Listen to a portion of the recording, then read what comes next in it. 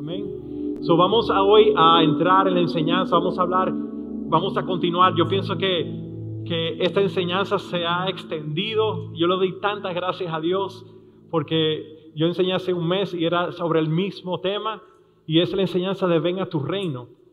¿Se acuerdan hace un mes? No sé si estuvieron aquí, que yo dije, este es el tema más importante en toda la Biblia, y es el tema más importante en toda la Biblia. Pero lo único que hace un mes cuando enseñé, yo dije, yo creo que el tema que enseñé, yo dije, esta es la enseñanza más importante. Mi esposa siempre me dice lo mismo, mi amor, tú siempre dices lo mismo, que es el más importante. Y lo que pasa es que cuando Dios te revela algo nuevo, para ti en ese momento se convierte en lo más importante. Amén. So, cuando yo vuelvo a enseñar, o Pastor Chris enseña la semana que viene, eso va a ser lo más importante. Amén. Y es el tema de la oración que voy a enseñar. El tema de la oración. ¿Y por qué yo creo que es el más importante? Porque esto se trata de una relación que tú y yo tenemos con nuestro Padre Celestial. La oración es la comunión que tú tienes con Dios. Y si la comunión se muere entre tú y Dios, ¿qué pasaría? Si tú no le hablas a Dios, si tú no tienes comunión con Dios, ¿qué pasaría en tu relación? Aquellos que están casados, solo piensen en esto en un momento. Piensa en un mes, que tú dures una semana, no que un mes. Dura una semana sin hablarle a tu esposa para ver lo que te pasa.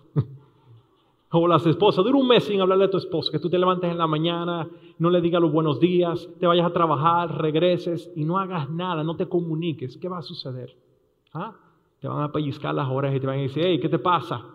Bueno, Dios no te va a pellizcar las orejas, pero Dios quiere tener comunión contigo. Él quiere hablar contigo todos los días. Él quiere que tú le hables. Él quiere que tú lo escuches a Él a través de su palabra. Para mí, la oración es tan primordial, es tan importante, amada iglesia. Hoy, el tema de nuestra enseñanza de hoy, yo sé que muchos se van a sacudir, agárrate bien duro de la silla con lo que voy a decir, porque quizás muchos no estén de acuerdo. Pero el tema de hoy es, Dios contesta todas nuestras oraciones en el reino de Dios. Quizás tú digas, pastor, no estoy de acuerdo. Usted no se imagina las oraciones que yo he hecho que Dios no me ha contestado. Usted no se imagina, pastor, las decepciones que yo he tenido. Y sabe que ese es el motivo número uno porque nosotros dejamos de orar. Porque algunas veces venimos y le ponemos nuestras peticiones delante de Dios y quizás Dios no hace lo que tú quieres y eso te desmotiva y tú no quieres seguir orando. Esa es la razón número uno. Y no se preocupen, hoy en esta enseñanza vamos a hablar acerca de todo. Vamos a hablar de por qué hay oraciones que tú haces y quizás Dios no te la contesta porque Él tiene algo mejor para ti. Vamos a hablar también de cuáles son los estorbos que pueden interrumpir tu oración, tu comunicación con Dios. Pero vamos a empezar con el enfoque número uno, el más importante. Dios sí contesta tus oraciones. Y aunque tú no lo creas, tú te vas a salir de esa puerta. Aunque tú que estás conectado ahora mismo, tú podrás decir, yo no estoy de acuerdo. Yo sé que al final de la prédica tú vas a decir, está bien, Señor, yo estoy de acuerdo. ¿Por qué? Porque esto es una decisión que todos tenemos que tomar. Todos tenemos que tomar esta decisión. Y cuando tú tomes la decisión de decir, ¿sabes qué, Señor? Sí, tú vas a empezar a ver resultados. Tú vas a empezar a ver cómo tu vida de oración va a cambiar y se va a convertir más eficiente. Y tú no te vas a dar cuenta. Porque son los motivos de tu oración que van a empezar a cambiar. Y tú vas a decir, pero yo no entiendo, porque antes yo no era tan apasionado por esto. ¿Y por qué ahora yo soy tan apasionado por esto? ¿Sabes por qué? Porque tu deleite ahora se va a convertir en el Señor. Y tu deleite se va a convertir en Él. Tu primer amor se va a convertir en Él. Tú te vas a enamorar de Él de una manera que tú no te vas a dar cuenta. Y Él es el que va a poner los deseos en tu corazón. Las prioridades de su reino, Él la va a poner en tu corazón. Pero es una decisión que todos tenemos que tomar y decir, ¿sabe qué, Señor? Lo voy a hacer. Amén. Ok, vamos a la enseñanza.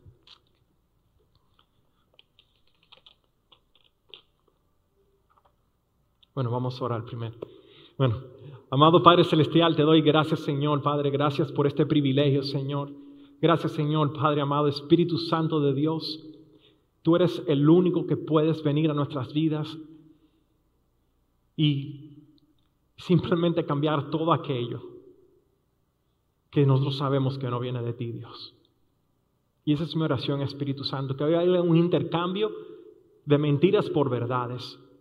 Pero todos sabemos que tu verdad eres tú, Jesús, es tu palabra. Yo sé que la palabra tuya, Señor, no va a regresar vacía a ti, Señor. Tú la vas a enviar hoy y va a cumplir el propósito por el cual tú la has enviado, Señor. Y hoy, Padre amado, yo te pido que cada corazón, Señor, se convierta en un terreno fértil para que esta semilla dé fruto al 100%, Padre. Que esto, Padre amado, yo no me estoy inventando nada, ya está escrito en tu palabra, mi Dios. Vamos a escuchar tu palabra hoy en día. Te vamos a escuchar a ti hablando del cielo. Y yo no solo te pido que tú ministres nuestros corazones para recibir esta palabra. Te lo pido todo en el precioso nombre de tu Hijo Jesús. Amén. Amén, amén. Gloria a ti, Señor. Gracias, Señor.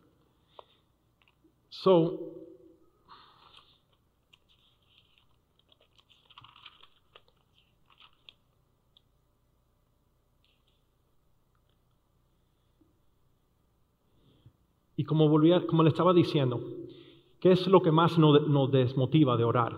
Es cuando vemos oraciones que no son contestadas. Y hay oraciones que tú haces que quizás tú dices, wow, Señor, ¿qué pasó aquí? Yo oré para que esto no sucediera en mi hogar y ahora está sucediendo. Y de momento tú ves, y de momento Dios está haciendo algo diferente. Y quizás tú tuviste la fe del tamaño de un grano de mostaza y dijiste, ¿sabe qué, Señor? No, aquí no va a entrar el coronavirus a mi casa. Y hermano, y Dios tenía otro propósito diferente. Y quizás Dios permitió que entrara a tu vida, a tu hogar, porque Dios quería tener un tiempo a solas contigo. Y tú podrás tener la fe, no del tamaño de un grano de mostaza, mira, del tamaño de una semilla de aguacate. No importando el tamaño que sea tu fe. Si Dios tiene un propósito con algo y Él lo permite, no significa que Él no escuchó tu oración, significa que Él tenía algo mejor para ti y tú no te estás dando cuenta. Entonces hay momentos que tú tienes que entender y aprender que cuando tú le pides algo a Dios y tú ves que Dios no lo hace, tú tienes que esperar en Dios. Y tú vas a ver que Dios te va a dar una mejor respuesta. Y eso es lo que sucede. En el libro de Primera de Reyes 18, en el capítulo 38, la palabra de Dios dice que Elías oró para que descendiera fuego del cielo, para que consumiera un holocausto. ¿Y sabe qué pasó? Desde la primera vez que Elías oró, el fuego descendió y consumió el holocausto. Pero ¿sabe por qué el fuego descendió? Porque Dios se quería glorificar, porque en ese momento había otros holocaustos con unos profetas de Baal que estaban tratando de hacer lo mismo. Ellos le estaban adorando a un Dios que era falso, que no era real, y ellos estaban orando para que descendiera fuego y no caía nada, y estaban todos esos profetas cortándose las manos, sangre, y nada pasaba. Pero dice Dios que cuando Elías oró en el capítulo 38, dice Dios, él le suplicó a Dios y dice Dios, para que tú le muestres a tu pueblo que baje fuego del cielo, para que ellos vean, Señor, que tú eres real. Y dice la palabra que bajó fuego del cielo. Y empezaron todo el mundo a alabar a Dios. Imagínate tú y yo parado en esa escena, que baje fuego del cielo. Hermano, yo salgo corriendo, yo creo. Pero bajó fuego del cielo. Pero qué interesante que en ese mismo capítulo, tú sigues leyendo más abajo, y dice Elías, que en una le dice a Acab, sube al monte Carmelo, sube, y mira que ahora voy a orar para que llueva. Porque yo tenía que llover para que ellos pudieran comer. Y dice que cuando él subió, él baja y dice, no está lloviendo. ¿Y qué pasó ahí entonces? Dios no contestó su oración. Pero ¿sabe lo que dice la palabra? 7 veces nos mandó que subiera. Y a la 7ª vez, acá vio una nube pequeña. Y vino la lluvia. Y llovió. Imagínense que Elías, en la primera, él hubiera dicho, no voy a orar más. Yo le hablé de alguien en la palabra. Yo sé que hay muchos amantes de la palabra. Y eso está escrito, que algo que pasó. Pero hay un hombre que se llama George Mueller, que su nombre no está en la Biblia, pero fue un hombre de Dios. Y está registrado, y ya él está en la presencia de Dios ahora mismo. Está registrado. ¿Sabes cuántas oraciones Dios contestó de George Mueller? 50,000 oraciones. 50,000 oraciones. De esas 50,000 oraciones, Dios le contestó 5,000 el mismo día que él oró. O sea que un 10% fueron oraciones contestadas right away, ahí mismo. Por el otro 90% hay oraciones que él levantó a Dios, que él esperó 63 años para él ver una de esas oraciones contestada. ¿Y sabe para qué era? para la salvación de una persona que viniera a Cristo. Y yo dije, wow. Yo creo que al segundo año yo hubiera tirado la toalla y digo, Señor, ese hombre no va a venir a Cristo, ese hombre es más cabeza dura. ¿Sabe lo que son 63 años orando por la misma petición? Pero ¿sabe qué fue lo que pasó? Ese hombre oró con los propósitos correctos. Él oró con algo que él sabe que está escrito en la palabra. Él oró con algo que él sabe que va de acuerdo con la agenda del reino de Dios. ¿Qué es? Que todos los hombres vengan a la salvación. Y esto es un tema que hoy en día nosotros lo tomamos muy a la ligera. Y tenemos vecinos, y tenemos amigos, y tenemos amistades. Sí, qué chévere, qué chévere. Pero hermanos, todos un día vamos a partir de esta vida. Todos un día nos va a tocar morirnos. ¿Y cómo va a ser que el mensaje más importante que tengo en mi corazón, lo que me salvó a mí, yo no lo voy a compartir con otros? Sí lo voy a compartir. Sí tengo que orar por esas personas para que vengan a Cristo.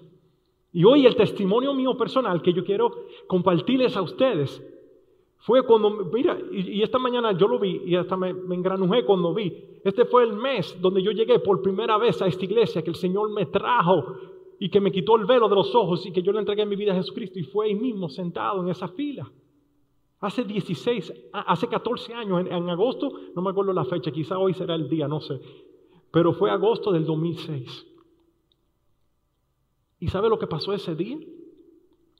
Me trajo una persona que ni siquiera era cristiana. Me trajo porque le gustaba la alabanza de esta iglesia. Y yo me senté ahí con él. Y esa persona ni siquiera me predicó el evangelio. Ese día nadie vino y se acercó, ni el pastor, nadie vino y se acercó a mí a hablarme. No, Milton, bienvenido a la iglesia. Nada, yo me fui de este lugar y yo llego a mi casa y me encuentro con mi esposa y le empiezo a decir. Y mi esposa me dice, no, mi amor, no. Tú no entiendes, tú estás teniendo ahora mismo una crisis emocional. Y yo, ¿cómo que una crisis emocional? No, tú no me estás entendiendo de verdad. Nadie me habló. No, que te lavaron el cerebro. Nadie me lavó ningún cerebro. Yo entré a ese lugar y yo no sé cómo explicarte. Yo no podía parar de quebrantarme, de llorar. Yo sentí algo que nunca había sentido en mi vida. Y ¿sabe qué es lo que estaba sucediendo ese día, familia? Que todas esas personas en el pasado que habían sembrado en mi vida, que me habían hablado de Jesucristo, otras personas que vinieron a mi vida y regaron esa semilla. Ese día Dios me estaba dando el crecimiento. Eso fue lo que sucedió. Por eso fue que yo llamé a cada una de las personas que me predicaron el evangelio. ¿Y saben lo que yo le dije? Yo le dije, gracias porque ustedes tuvieron el denuedo de testificarme. Gracias porque ustedes sembraron la semilla en mi corazón. Gracias porque mira, lo que ustedes hicieron por su perseverancia. Aquí el Señor tuvo un encuentro con el Señor. Ustedes sembraron, ustedes regaron, pero llegó el momento que Dios me dio el crecimiento. Llegó el momento que Dios me quitó el velo de mis ojos. Llegó el momento que ahora, antes yo había oído a Jesucristo, pero ahora mis ojos lo ven.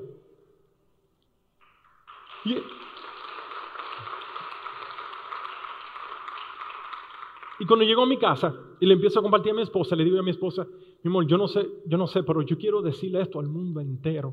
Yo sentía como que si me gané la loto de billones de dólares y yo quería regalar $1 millón a cada persona y que cada persona me decía, no, Milton, yo no quiero tu dinero. Y yo vi que esto no es dinero, esto es la salvación, esto es donde tú vas a pasar la eternidad con Jesucristo. ¿Cómo va a ser que tú no quieres esto? Y caí en una frustración tan grande. Porque ahora donde viene mi testimonio, la persona que más me rechazó al principio, ¿sabe quién fue? Mi amada esposa. Ella tiene que estar diciendo ahora mismo, me tiraste under the bus. Pero porque yo creo, pero no, fue así porque ella todavía no conocía a Jesucristo. Y me acuerdo que en ese tiempo, eso fue en agosto, ¿verdad que sí? Hace 14 años, yo empiezo a leer la palabra, empiezo a venir a la iglesia, empiezo a buscar a Dios con todo mi corazón. Y ella se levanta en contra de mí y me dice, no, Milton, yo no quiero que tú vuelvas a ese lugar, yo no quiero. Nosotros vamos a la iglesia tradicional, ese año nos habíamos casado, teníamos 5 meses de casado. Y yo, ¿por qué ahora? ¿Por qué no antes de casarnos? ¿Por qué ahora? Y yo caí en una confusión tan grande, hermano, porque yo no quería soltar lo que yo tenía. Yo no quería volver para atrás, yo quería continuar en ese fuego, en ese amor por Jesucristo. Y entonces esos 4 meses, yo digo, Señor, ¿qué hago? Tienes que orar por tu esposa. Y yo que voy a orar por ella. Señor, yo te pido que tú la traigas a tus caminos. Señor, yo te pido que lo mismo que tú hiciste conmigo, tú lo hagas con ella. Señor, quítale el velo de sus ojos, que ella no te ve, Señor. Y venía el otro día. No, mi amor, yo no. Y ok, mi oración no fue contestada. Y volví otra vez. Señor. Pero ¿se acuerdan que le dije? Que la voluntad de Dios, que todos los hombres vengan al conocimiento de Él, que todos los hombres sean salvos. Yo estoy orando conforme a su voluntad para que ella venga a los pies de Cristo. Hermanos, fueron 4 meses difíciles que yo caí en una confusión tan grande que yo dije, quizás mi matrimonio no va a funcionar, quizás esto no es de Dios y yo tengo que venir a divorciarme de ella y casarme con alguien de aquí de la iglesia. Mira la confusión tan grande que yo tenía en mi iglesia. Pero ya yo me había acercado a los pastores y los pastores me dijeron, no haga eso, no. Usted sigue con ella y usted sigue orando por ella que Dios va a hacer el milagro. Y yo, ok, pastor, voy a seguir orando por mi esposa. Y yo seguí orando, pero fueron 4 meses de resistencia. Una de las cosas que me hacía, que a mí no me gustaba, era, nosotros veníamos a un servicio que eran los sábados aquí. Y el servicio era de 7 a 9. Y mi parte favorita en ese tiempo, yo no conocía la palabra. Más que la predicación, a mí me gustaba más la alabanza. ¿Sabes lo que me hacía? Se empezaba a cambiar, se demoraba, tomaba su tiempo. Y yo, pero vámonos, son las 6:45, vámonos. ¿Sabe a qué hora llegábamos aquí? A las 7:45. Y con ella yo estaba entrando, estaba la alabanza adorando. ¡Ay, gracias! Pueden sentarse. Y yo la miraba y yo, me perdí la alabanza por tu culpa. Y yo era, enojado con ella, y yo, mira, frustrado. Y yo también voy a seguir orando, Señor. Voy a seguir orando porque tú tienes que hacer el milagro con ella.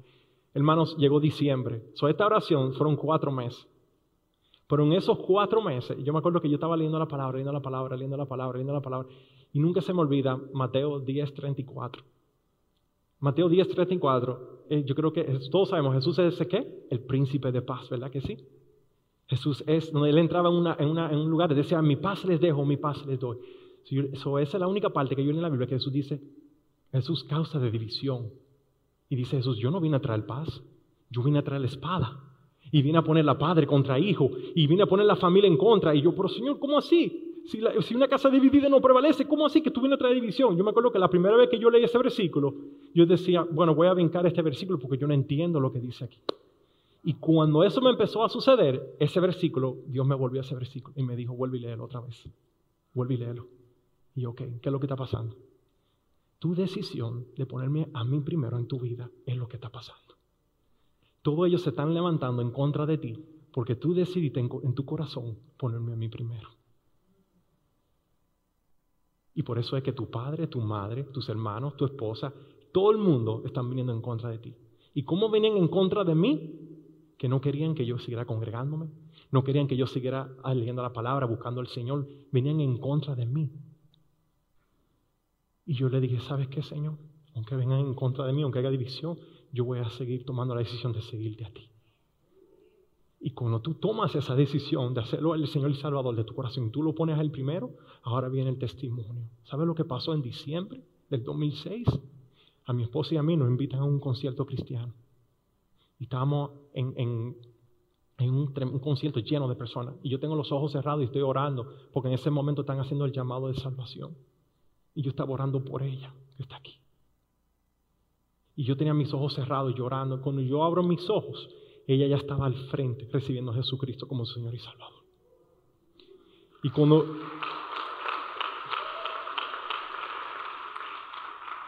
cuando yo la vi adelante, yo empecé a llorar, a darle gloria a Dios, a darle honra a Él. Y yo, Señor, lo hiciste, te demoraste 4 meses, pero lo hiciste, Señor. Gracias, Señor. ¿Y por qué yo cuento este testimonio así, con tanta alegría y gozo? Que quizás antes de venir a Cristo, quizás esto no hubiera sido tan importante. ¿Por qué? Porque ahora entiendo la importancia de la salvación. Ahora entiendo dónde yo voy a vivir eternamente. Ahora entiendo que Jesucristo está en el cielo preparando una morada para cada uno de nosotros. Ahora entiendo que en esta vida estoy aquí por un propósito y por una misión, pero allá donde voy a vivir eternamente. ¿Cómo yo no voy a anhelar la salvación para mis seres queridos? Dios contestó esa oración. Él lo hizo, familia, Él lo hizo. Y yo no sé, aquí, ¿ustedes creen que yo todavía no tengo seres queridos, que yo estoy orando, que todavía no han venido a Cristo? Sí, 14 años y todavía estoy orando por personas que no han venido a Cristo. Y después de yo preparar esa enseñanza, ayer, ¿sabes lo que yo le dije al Señor? Y el Señor, ¿sabe qué? Voy a seguir orando ahora con más fervor, con más pasión, Padre, porque yo sé que ellos van a venir a ti, Señor. Si tú lo hiciste con mi esposa, tú lo vas a hacer con ellos. Lo que te desmotiva es la espera cuando se demora. Pero nunca dejes de orar por un ser querido o alguien que tú conozcas, tu vecino, para que venga a los pies de Cristo. Amén. Amén. Okay.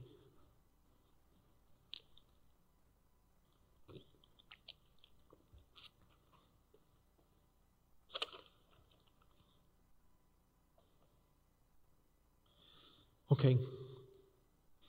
So Dios puede contestar todas mis oraciones en el reino de Dios. ¿Cómo Dios puede contestar todas tus oraciones? Solamente de dos formas. Cuando tú permaneces en Él y cuando su palabra permanece en ti. Solamente así. Y te lo voy a comprobar ahora mismo con la palabra de Dios. Vámonos a Juan 15, capítulo 7. Wow, yo creo que Dios está haciendo un milagro en mi vista. Mira, no he usado mis lentes y estoy viendo bien. Aleluya. Ok. Dice, si ustedes permanecen en mí y mis palabras permanecen en ustedes, pueden pedir lo que quiera y les será. ¿Qué dice ahí? Concedido. No soy yo que lo estoy diciendo, es su palabra. Pero la pregunta es, ¿cómo yo permanezco en el Señor? Porque si vamos a ese mismo capítulo, al principio, Jesús está hablando y Él está diciendo, yo soy el árbol, ustedes son las ramas. Si ustedes permanecen en mí, pueden dar mucho fruto. Separado de mí, nada pueden hacer. Y es nosotros permaneciendo en esta relación con Él, de constante comunión con Él, constante oración con Él, orando sin cesar en todo momento, leyendo su palabra, en esa comunión con Él. Es lo que te permite permanecer en el Señor. Quiero seguir leyendo un poquito más. Y dice, yo los he amado a ustedes tanto como el Padre me ha amado a mí. Permanezcan en mi amor. Cuando obedecen mis mandamientos, permanecen en mi amor. Así como yo obedezco los mandamientos de mi Padre y permanezco en su amor. Les he dicho estas cosas para que se llenen de mi gozo y así se desborden de gozo. Entonces, ¿cuál es el amor que Jesucristo nos ha manifestado a nosotros? ¿Sabe cuál es? Que Él fue obediente al Padre y que Él dio su vida por nosotros, así como Él manifestó su amor. El amor es una acción. La única forma que tú puedes manifestarle a Dios que tú lo amas a Él, ¿sabe cómo es? Cuando tú obedeces sus mandamientos. Cuando la palabra de Dios viene a tu corazón y tú sabes qué, y tú le dices a Dios, ¿sabes qué, Señor? Esto que está aquí es real. Esto eres tú hablando. Y yo quiero obedecer tu palabra. Yo quiero permanecer en ti, Señor, obedeciéndote a ti. Porque tú obedeciste al Padre yendo a la cruz a morir por mí. Y lo hiciste todo. Soy yo a ti ahora te obedezco, es obedeciendo tu palabra. ¿Ok? Amén.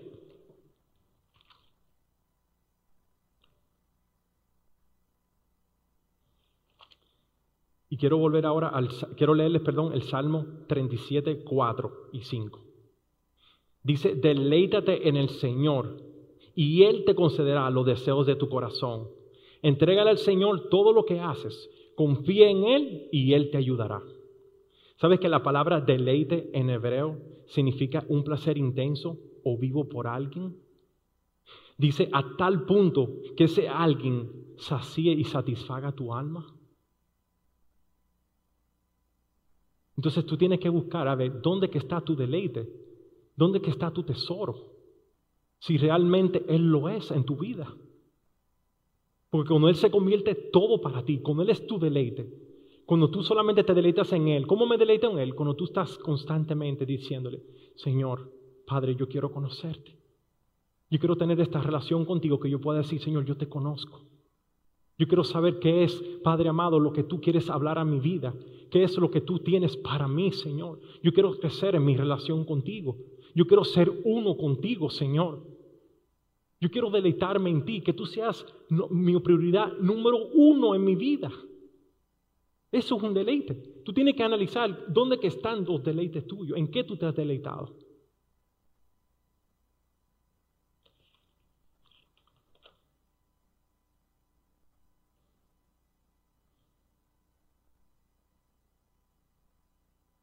Y ahora vamos a la parte que puede producir que mis oraciones sean estorbadas.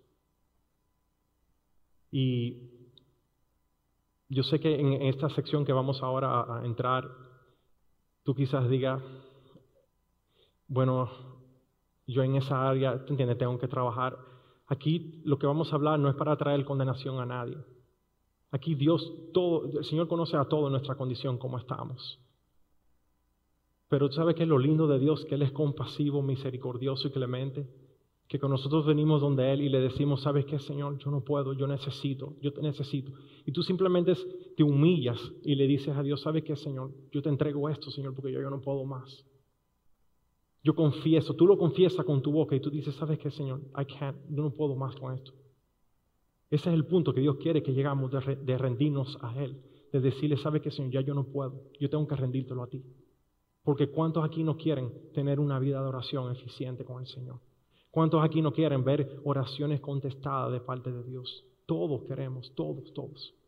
Hay cosas que Dios tiene que empezar a remover de nuestras vidas para que nosotros podamos, así como ese George Mueller, ¿sabe lo que es ese hombre morir y dejar 50,000 oraciones contestadas? Y no, eso es un hombre que perseveró en la oración, eso fue un hombre que nunca se rindió y continuó orándole al Señor constantemente. Vamos ahora mismo a esa parte donde nosotros podemos decir, ok, Señor, yo quiero identificar ahora mismo qué puede ser, Señor, ahora mismo que en mi vida personal se está convirtiendo en un estorbo en mi oración. Y el primero es el pecado. Vamos a leer Santiago 1, del 21 al 25. Dice, así que quiten de su vida todo lo malo y lo sucio y acepten con humildad la palabra que Dios les ha sembrado en su corazón, porque tiene el poder para salvar su alma. No solo escuchen la palabra de Dios, tienen que ponerla en práctica. De lo contrario, solamente se engañan a sí mismos, pues si escuchas la palabra y no lo obedeces, sería como ver tu cara en un espejo, te ves altísimo, luego te alejas y te olvidas cómo eres. Te ves a ti mismo y luego te alejas y te olvidas cómo eres. Pero si miras atentamente a la ley perfecta que te hace libre y la pones en práctica y no olvidas lo que escuchaste, entonces Dios bendecirá tu obediencia. Y cuando yo hablo del pecado, yo sé que sí, aquí todos pecamos, pero yo estoy hablando del pecado como un estilo de vida. Yo estoy hablando del pecado es cuando tú estás en pecado y que tú dices al Señor, no, es que yo estoy bien. Es que lo que yo estoy diciendo está bien y yo sé que no está mal. Eso es pecado, eso es iniquidad. Cuando tú no quieres reconocer que hay áreas en tu vida que tú necesitas rendirse al Señor. ¿Y qué es lo que es arrepentimiento? Cuando tú reconoces esa área que estás en pecado y tú le dices al Señor, ¿sabes qué, Señor? Ok, no lo voy a hacer más. Y tú te volteas y te vas en la dirección opuesta y sales de esa situación que estás. Se lo dije ahora mismo, el Señor es compasivo, clemente y misericordioso. El Señor espera que tú tomes la decisión de decir, ¿sabes qué? No más. Esta relación no me conviene. Esta relación que tengo ahora mismo, estoy viviendo con esta persona y no estoy ni casado. Todo tiene una solución, hermano. Tú puedes mudarte a otro lugar, tú puedes asentarte con esa persona y decir, ¿sabes qué? Vamos a poner nuestra relación correcta delante de Dios, vamos a casarnos, vamos a hacer las cosas bien. Y no es como que Dios te está condenando, te está diciendo, mira, estás en pecado, te vas al infierno. No. Dios te está diciendo, mira, esto que estás haciendo está siendo un estorbo en tu oración.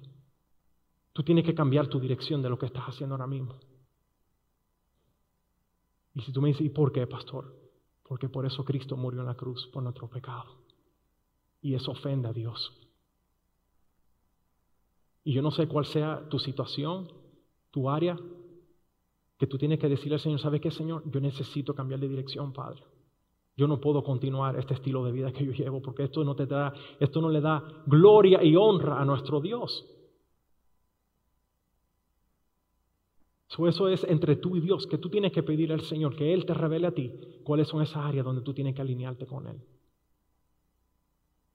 La otra parte que dije, sí, todos pecamos, es verdad, todos pecamos, pero no es un estilo de vida para nosotros. No es algo que yo sigo haciéndolo, que yo sé que está mal y como quiera continúo haciéndolo, no. Si yo veo que me equivoco, inmediatamente tomo otra dirección y digo, no, yo no quiero seguir aquí porque yo sé que esto no le agrada a Dios. La segunda, el temor. El temor también puede ser un estorbo en tus oraciones. ¿Y por qué el temor? Porque el temor siempre te va a llevar al castigo. Si tenemos miedo, es por temor al castigo. Y esto muestra que no hemos experimentado plenamente el amor de Dios. Tu temor te puede llevar a poner tu fe en lo que pueda salir mal, en vez de tener fe de lo que pueda salir bien. Y esto es inconscientemente que tú lo haces. Y empiezas a orar, a orar y a orar. Y cuando terminas de orar por algo, ni tú mismo te crees todas las palabras que dijiste. Porque tienes un temor tan grande que tú piensas, no, esa persona está enferma, ya se va a morir, ya nadie lo salva. Y el temor viene, el temor es un espíritu y viene y te ataca. Y tú tienes que identificar cuando viene ese espíritu a atacarte. Tú tienes que identificar cuando el temor quiere venir a entrar a tu vida y tú decir, ahí te para. No. Coronavirus, tú entraste en mi cuerpo, pero espérate, Dios no ha terminado con mi propósito. El que determina cuando yo me voy a la presencia de Dios es Él, no eres tú. Tú vas a estar por un tiempecito aquí, pero te vas. Y el temor no puede.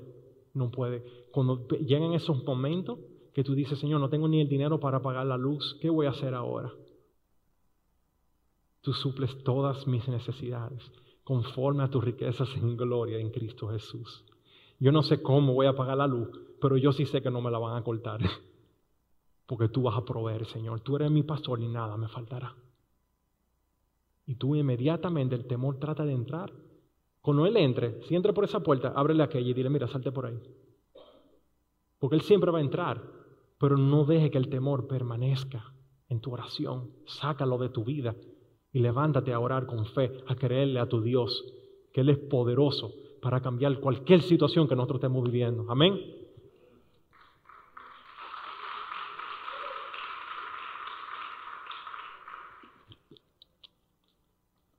Ok. Otro estorbo puede ser también la culpabilidad. La culpabilidad va relacionada al temor de no ser perdonado.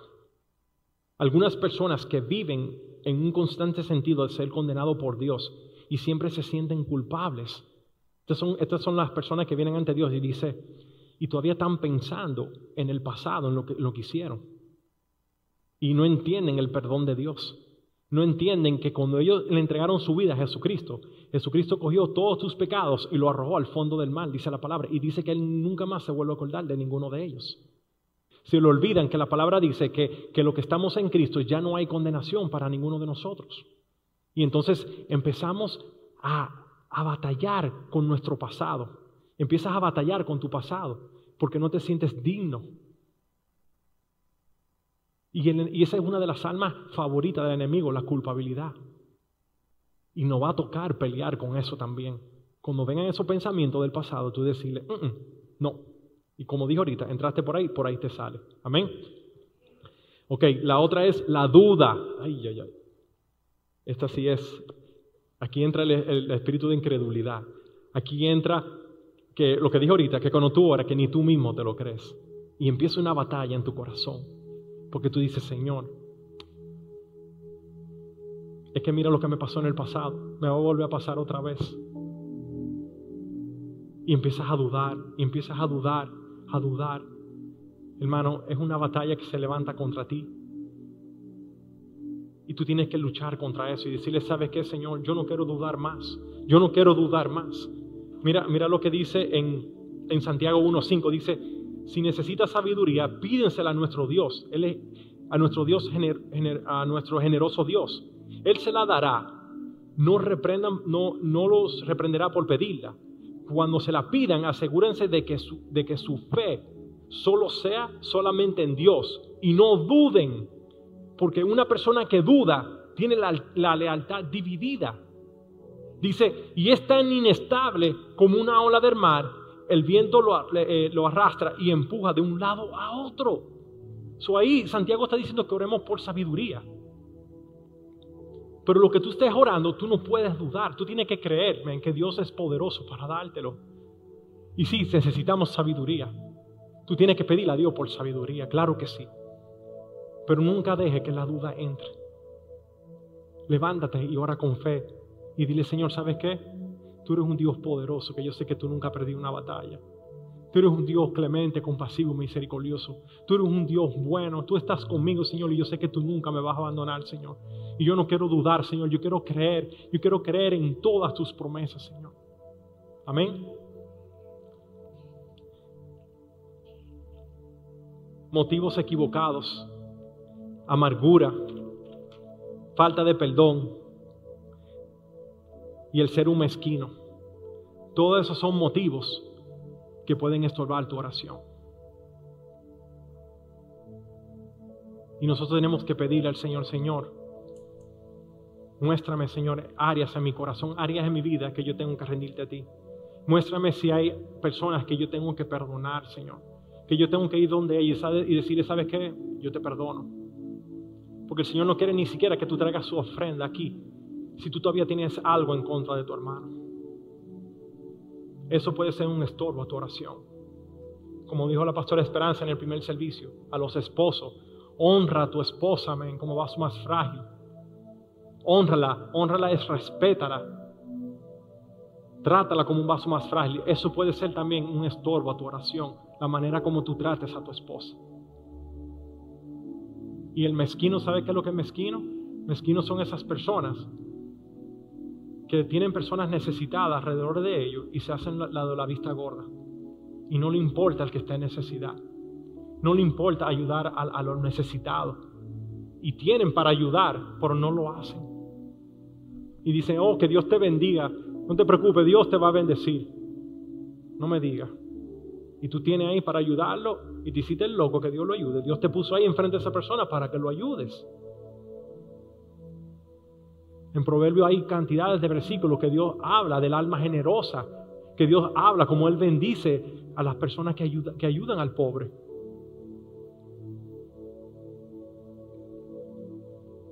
Ahí donde estás, quiero que cierres tus ojos y vamos a orar.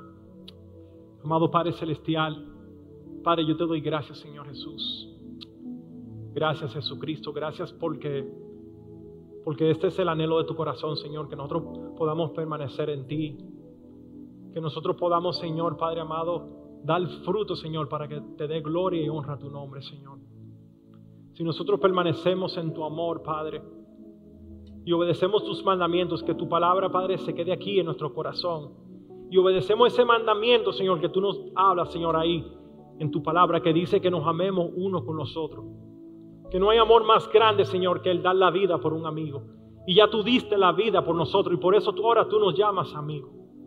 Y de esa misma manera, Señor, que tú manifestaste tu amor hacia nosotros, ahora tú quieres que nosotros lo manifestemos aquí en Padre amado, amando a nuestros hermanos, Señor. Obedeciendo tu palabra, Padre. Y así, Padre, es como, Padre, te expresamos cuánto te amamos, Señor. Tú dices en tu palabra, Jesús, si tú me amas, tú obedeces mis mandamientos.